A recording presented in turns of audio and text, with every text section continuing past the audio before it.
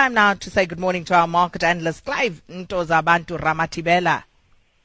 Hello! Top of the morning to you, Sakina, and to the rest of the listeners. Sakina, why did the South African chicken cross the road and the Americans couldn't? I have no idea.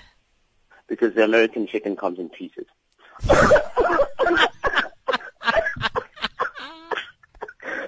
Let's get into it.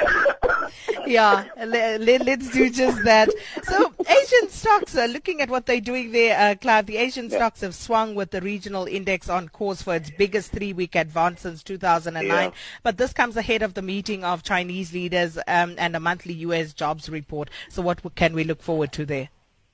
I really don't know what to expect of the U.S. jobs numbers because I know that there are a lot of guys who are under pressure. Secondly, you can't be producing 200,000 jobs every month. So at some point that number is going to disappoint, and I think this is going to be the time. So I'm expecting those jobs numbers to be disappointing.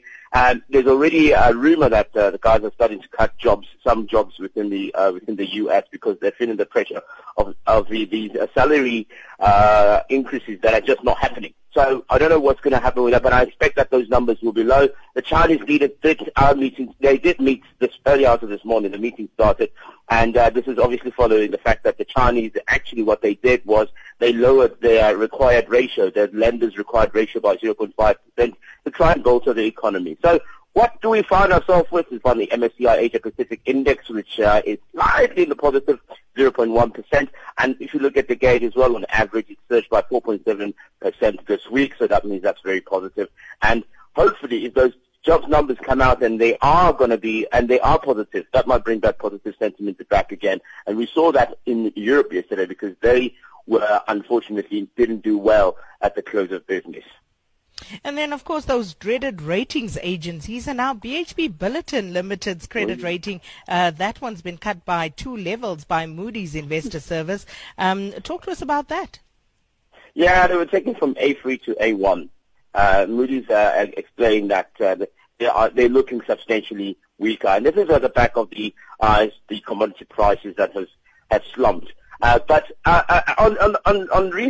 the recent report, it seems like BHP is under pressure, Sakina. You know, we know that they tried to restructure here in South Africa. They left that South 32, what they call strategic assets, which I don't think it is. But anyway, they left those assets here. In Australia, they've cut down a lot of jobs, and also they've shut down a lot of shops. That tells you the story that they're trying to obviously consolidate everything so that they can become more profitable. So they are facing challenges, and that's why they were cut down.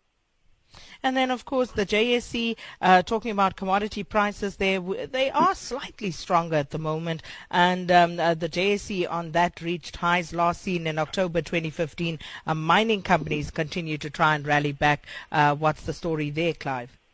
They did. It was an incredible day yesterday. A lot of people were all excited. People started phoning me. What's happening? Is appetite back in the market? Yes, appetite is back in the market because obviously those commodities have picked up a bit of pricing. So the guys that bought in at the bottom end are starting to see those gains. But has it bottomed out? Is this now going to be positive all the way? I doubt it. It's not the time.